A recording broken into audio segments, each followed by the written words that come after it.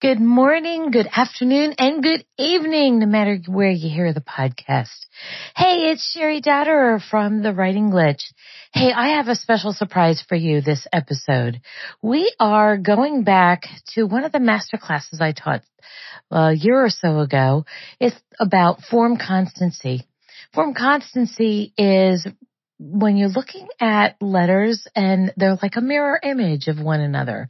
So let's dive into this masterclass and let me know in the comments if you like this change rather than the interviews and want me to do more lesson plan or lesson building activities. Without further ado, let's go on to my masterclass.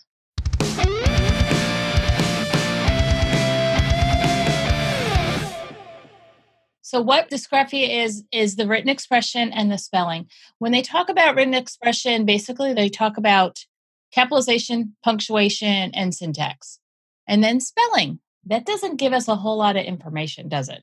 So what I was trying to do with my research was really come up with some really good correlations between what I understood as an OT and what dysgraphia was and where do we go.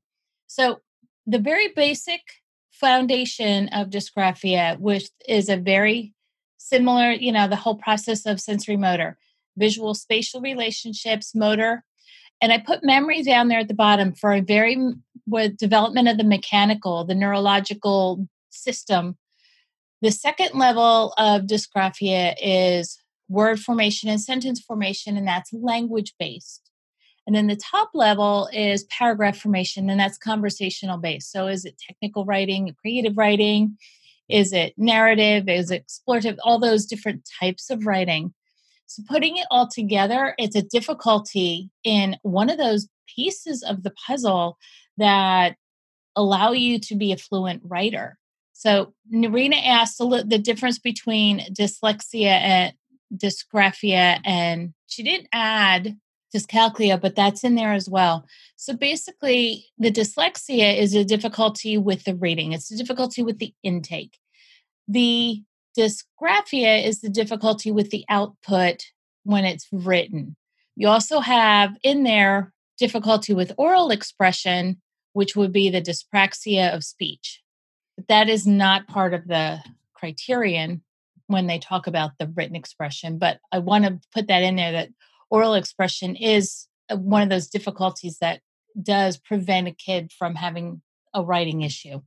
And the top level is cognitive, and that's really that whole conversational speech.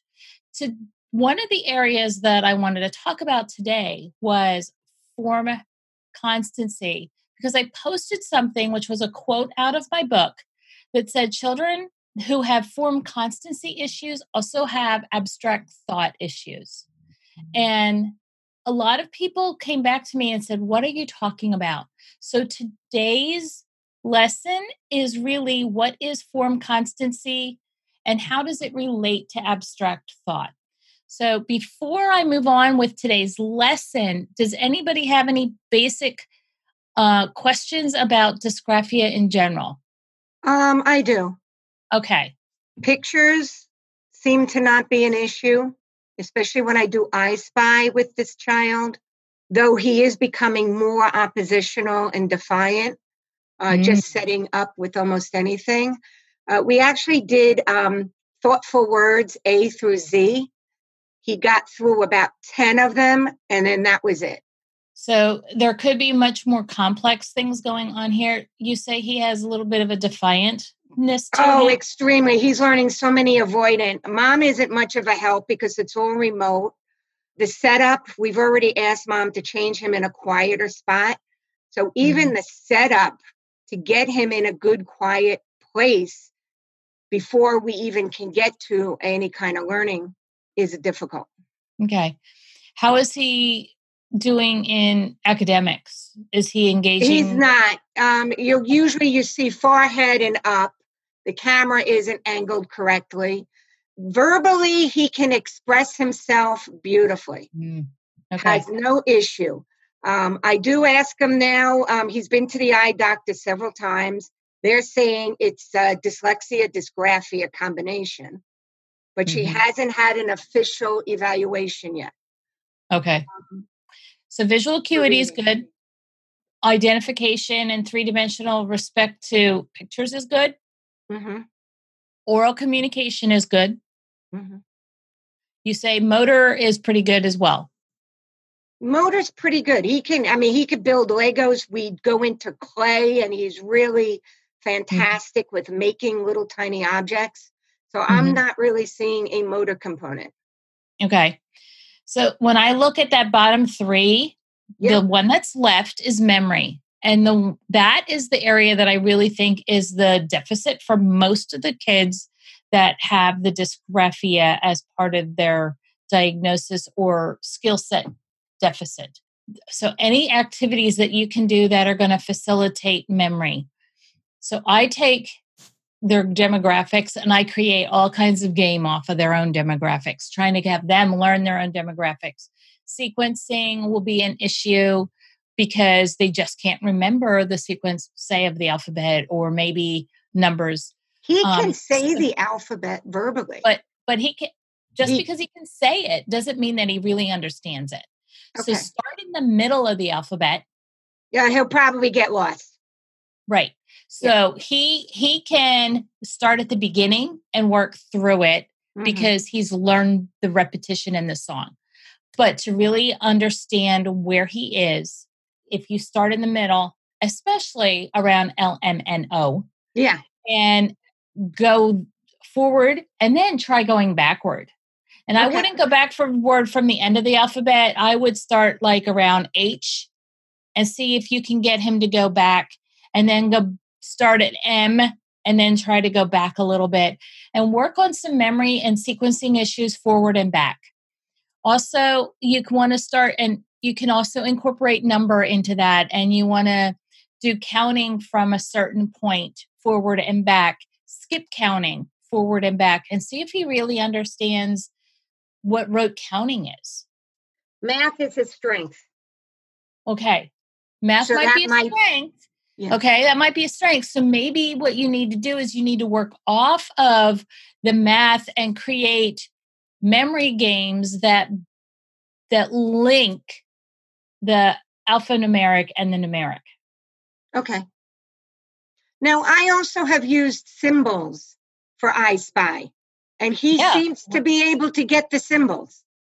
And that would make sense since his visual perception is intact. Okay. So anything that you can do to create a remembering of the thing. Anybody else? Thank you. Sure. Okay.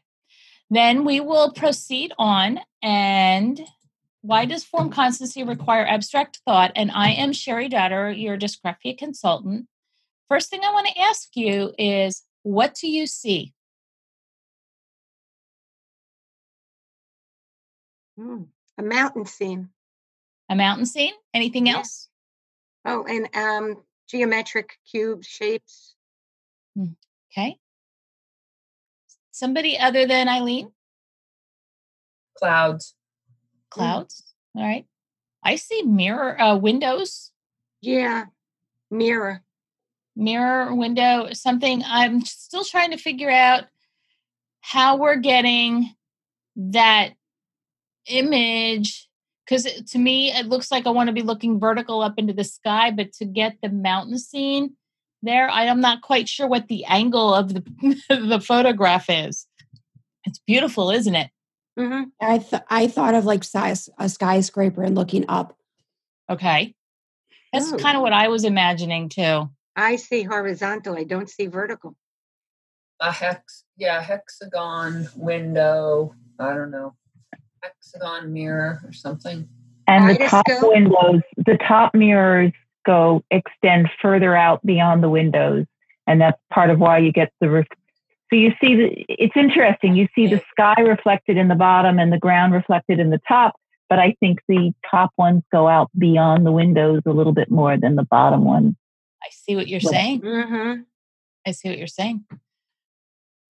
So when you're thinking about form constancy, It is really interesting because there's a lot of form going on there and a lot of things that you have to recall and have a memory of that representation of the visual spatial relationship. How about here? What do you notice? I'm looking down. Okay. It's a building in Holland, I think. A building in Holland. Okay. Yeah, I think it actually exists.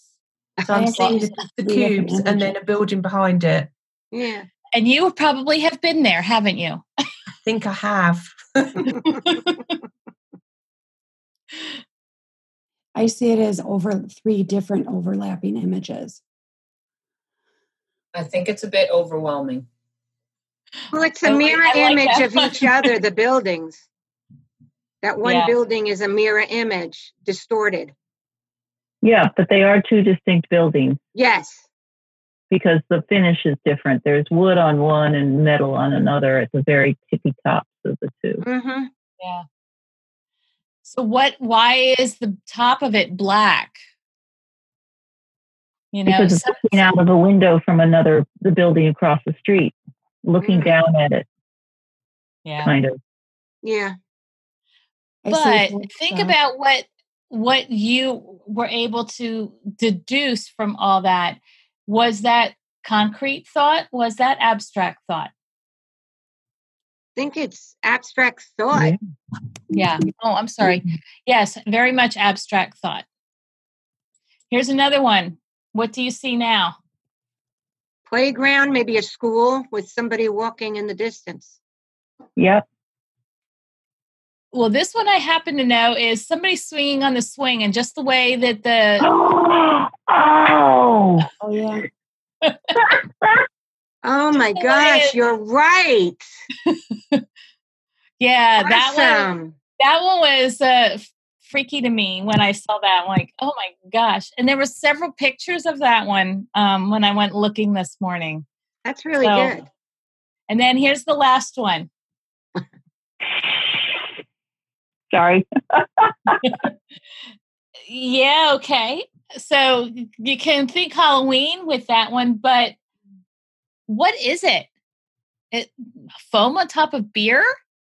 Yeah. Maybe. Or it could be juice that came out of one of the dispensers that creates foam too.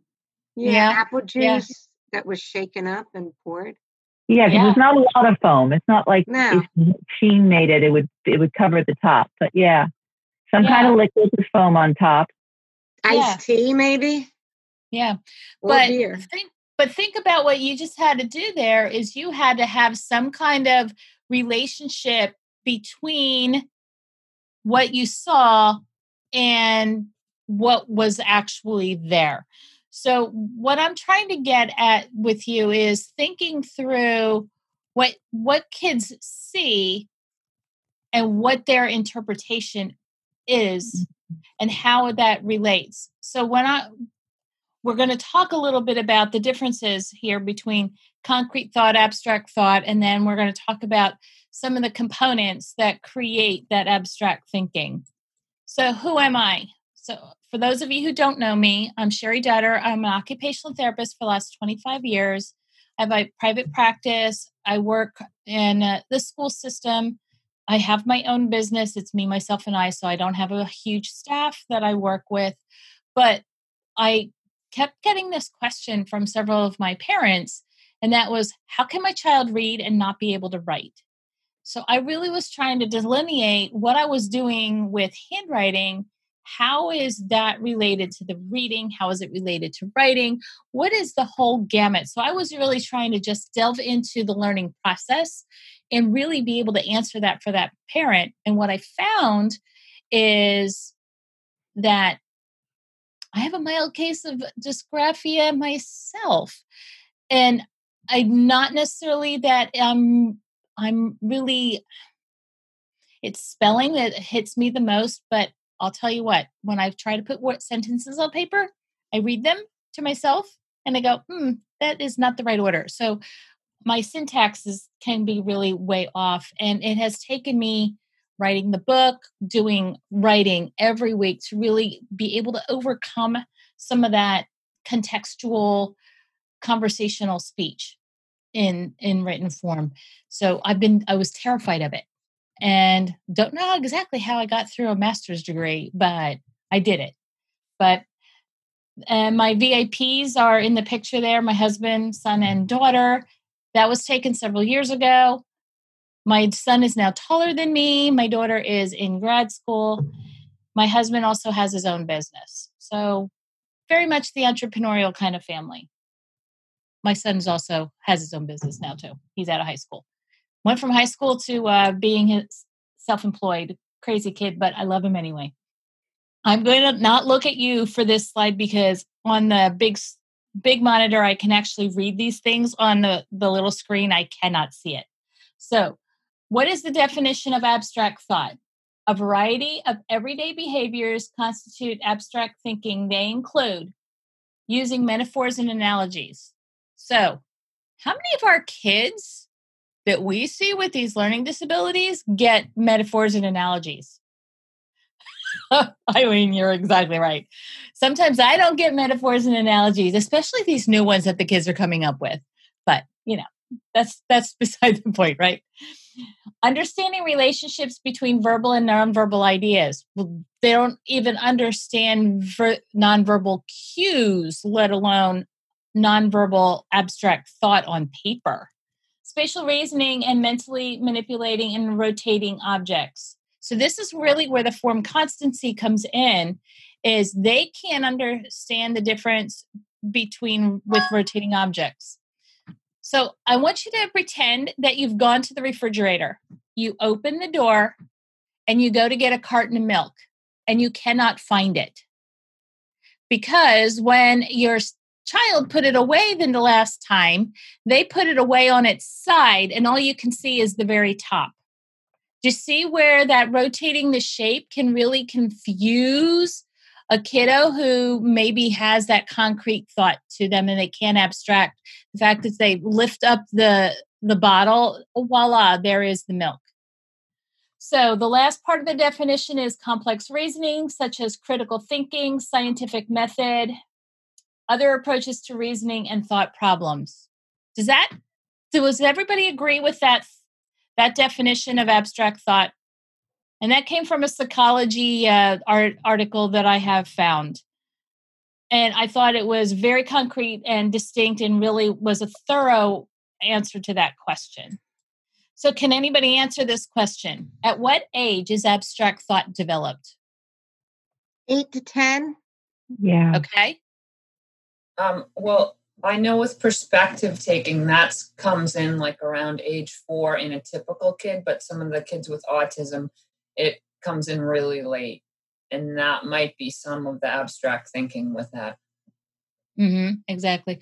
What the research article said to me was 11 to 16. Wow. I think one of the things that's happening with education right now, and forgive me, those of you that were from out of the country, but the United States with the Common Core, they're pushing for that abstract thought being earlier and earlier and earlier, and these kids can't even do it. So what I'm talking about when I'm thinking of that is word problems.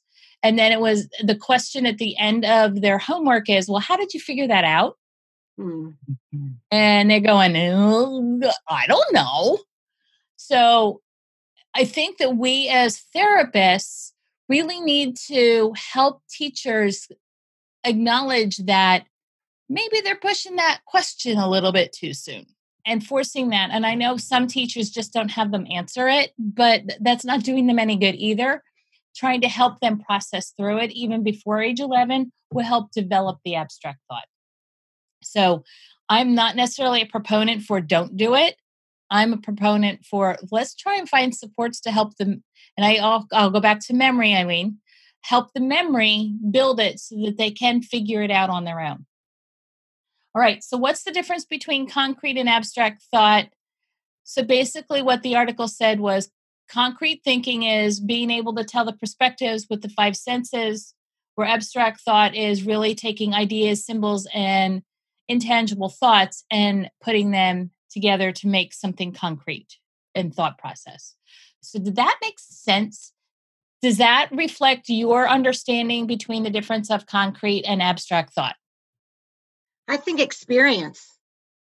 Ah, very good. I love that. I love that. I've had kids severe dyslexia and dysgraphia, but they were they traveled all over the world. They were able to pull their experiences and rationalize certain things and answer questions. And that is one of the things that with my co-author for my next book and I are really looking at is experience over time will improve the ability to abstract thought earlier than age 11. All right. Skills that are required for abstract thought. Now, this is going back to our understanding of what the psychologist is doing when they're looking at an IQ. And that is where they're getting this information. So, skills required for abstract thought are mental object rotation, which really is the form constancy, mathematics, which is part of that is form constancy, higher level language usage, application of concepts and particulars, high levels of intelligence and creativity. Do you have any thoughts about that slide? T says that she can only see the cover slide. Can you see? I think that was old. That was from several minutes ago, and you fixed it since then. All right. I'm just making sure we're good. Abstract thought and learning with disabilities. They have difficulty with metaphors and analogies. They see things literally. I think we are aware of that. Lacks the ability to solve problems. I think we would all agree that that's a fact with a lot of these kids. All right, now we're going to transition into the visual perceptual thing. Does everybody remember this hierarchy? Mm-hmm. Yeah. So you've drilled it. We don't have to go through it. Mm. Okay.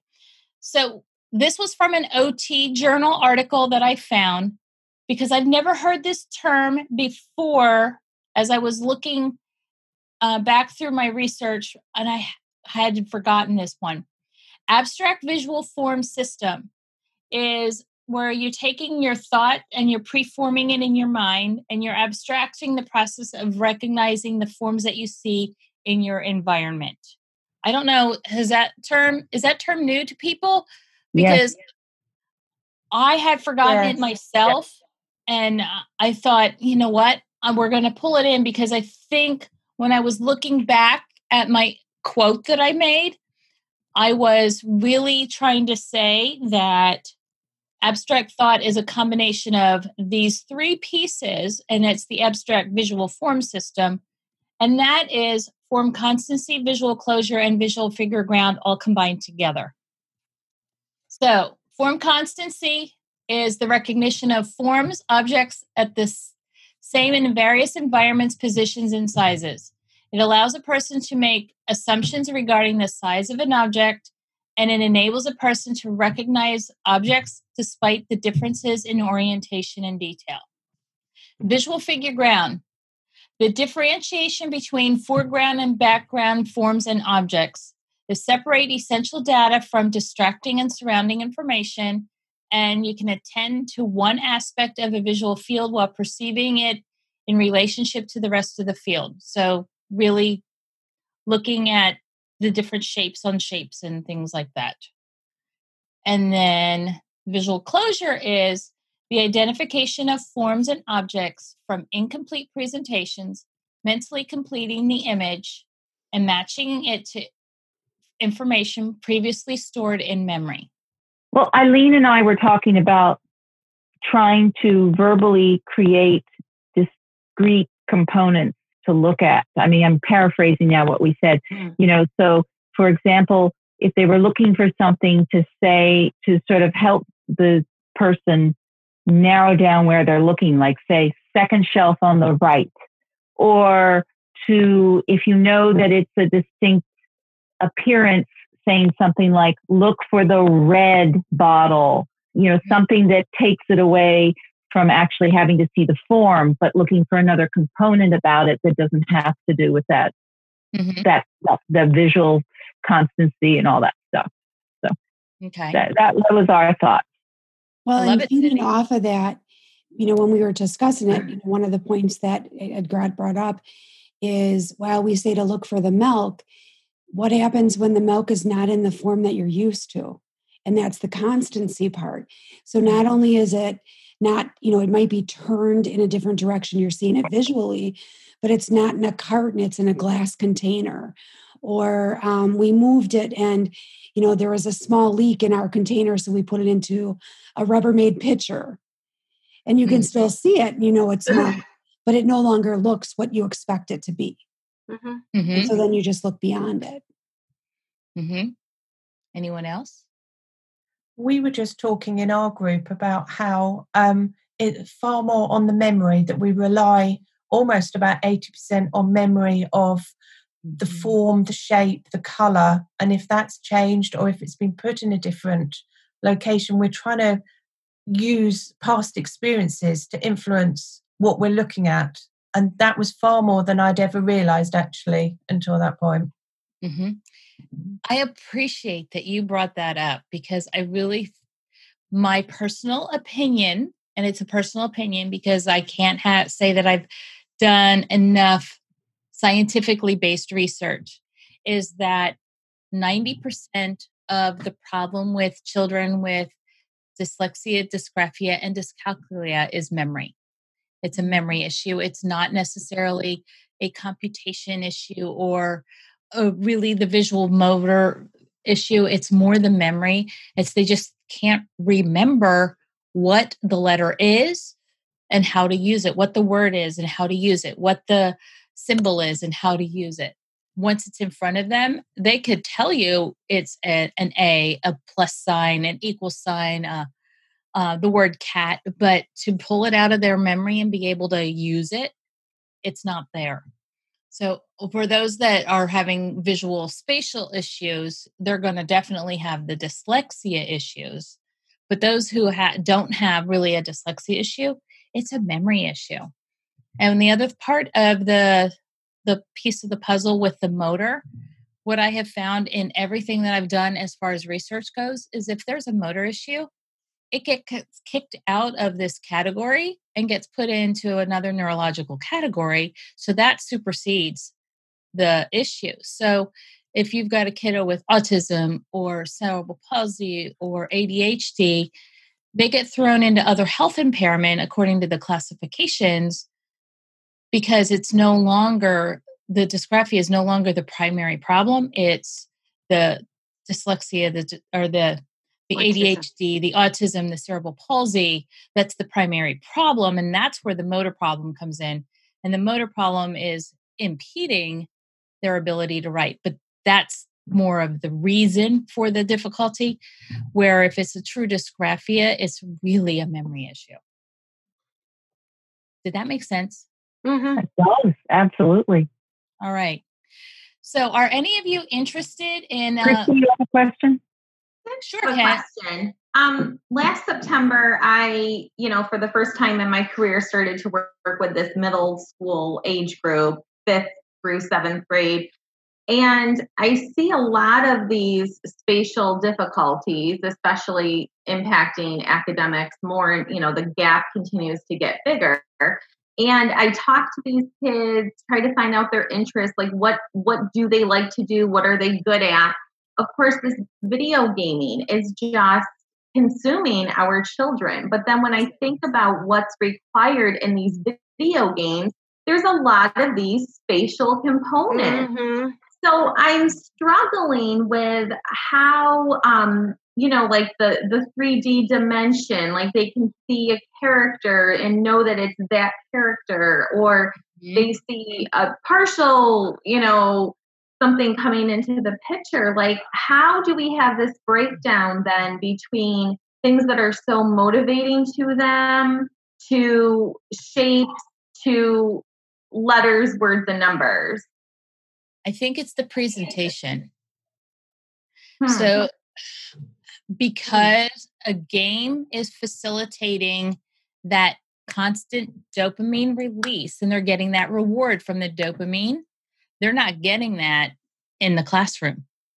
So when they're not getting that motivation to have that release. So I think it's the presentation. of the way we're teaching today. And if you notice, the kids that really get engaged in education find some way of finding some video game. Have you ever heard of TV Teacher? Mm-hmm. I think, Eileen, you would have heard me talk about her before. Yeah, and I also I know the program. Yeah. So Yeah. the TV Teacher uses the computer to teach how to form the letters. And you said that I believe you said were the one that said that you were Learning Without Tears certified. Am I right, Christy? I'm also certified in. No, it wasn't you. It was somebody else. I'm sorry then. Yeah. No, but I'm also certified in that. Yeah. But the letter formation is essentially the same, but they're using a different approach on paper. Mm-hmm. And I think that's where, with the whole visual spatial thing, that's where it comes into play with the kids is, where do you put the letter on the piece of paper? And teaching them that delineation is half of our battle. And once they have that down, they can figure out what to do next, and remembering what the letter should look like is so it still comes back to memory. So Christy, to answer your question, they really need to be motivated to learn. So finding a way to create the motivation. I do like the games in typing.com, which is facilitating keyboarding. I realize that. But when we're getting into that middle school era, I use a lot of compensatory strategies where I will have them have a discussion with me and I'll record it on my phone. And then we'll do a playback of creating whatever it is they're going to write that day. So then it's, okay, so you're going to write, we've talked about apples today. We've talked a little bit about what apples look like and such. I'm going elementary, I think, a little bit, but you'll get the idea. So we take what they've written, we'll write it out in sentences. So then I use note cards a lot. So then I take my note cards and I will do the writing initially for these kids that are struggling with getting sentences out. I'll break it down whether I'm doing a one word or a whole sentence. So if I'm doing one word, then they're putting the sentence together. If I'm doing a whole sentence, I'm mixing the sentence order up, and then they're putting it in the order of the paragraph before they write it. Does that help? Yes. Yes. Okay. Yeah. I also talk about writing binders, where I will create binders for the kids that have verbs, it'll have nouns, it'll have adjectives, it'll have adverbs, and I'll have resources for them. And I'll create it like a 3-ring binder to start with. And then over time, when they're permitted to, we can transition it to a digital folder in their phone. But when they're not. So I had a second grader who definitely has some dysgraphia. And I'd say the biggest component that helped him was having a word wall folder. You know, the teacher actually just took a manila folder and taped all the paper inside, just one big long sheet. And the kid had it in his desk, and he was constantly pulling it out to flip it open, so that he lost that fear of properly spelling things. Because, of course, he was a perfectionist too, and knew when he hadn't spelled it right, but didn't know how to spell it right without a reference. And then when we went to online learning, he was so struggling, and we had this big, huge IEP meeting, and I asked, how is he using his word wall words? And the parents were like, what word wall? Because that simple daily resource hadn't been communicated to the parents at home. And that just having that right next to him and always available made a huge difference. That, and also transitioning from one grade to the next over the year, where it was last year's word wall, it wasn't transmitted to this year's teacher. Yeah. Yeah. So for him, it was fortunate to have the same person on the IEP team from last year. Yeah. And you can create it so many different ways. I will include math formulas in there for these kids who are trying to understand pre-algebra and stuff. Does that help, Christy? Yeah, it does.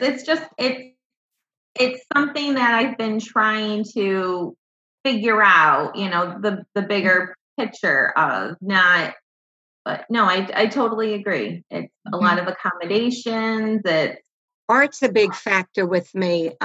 We used to play games. I used my iPhone as a second camera, and they had to figure out what I was drawing, and they would copy it. So we first learned how to make a frog, a turtle, a tree. We added background. We started talking about stories. And the last week of school in the spring, they had to write a paragraph. But their memory was there. Each one was slightly different. We gave them the lead sentences. Parents were very supportive in that group. Actually, the one boy that I'm still talking about was in that group.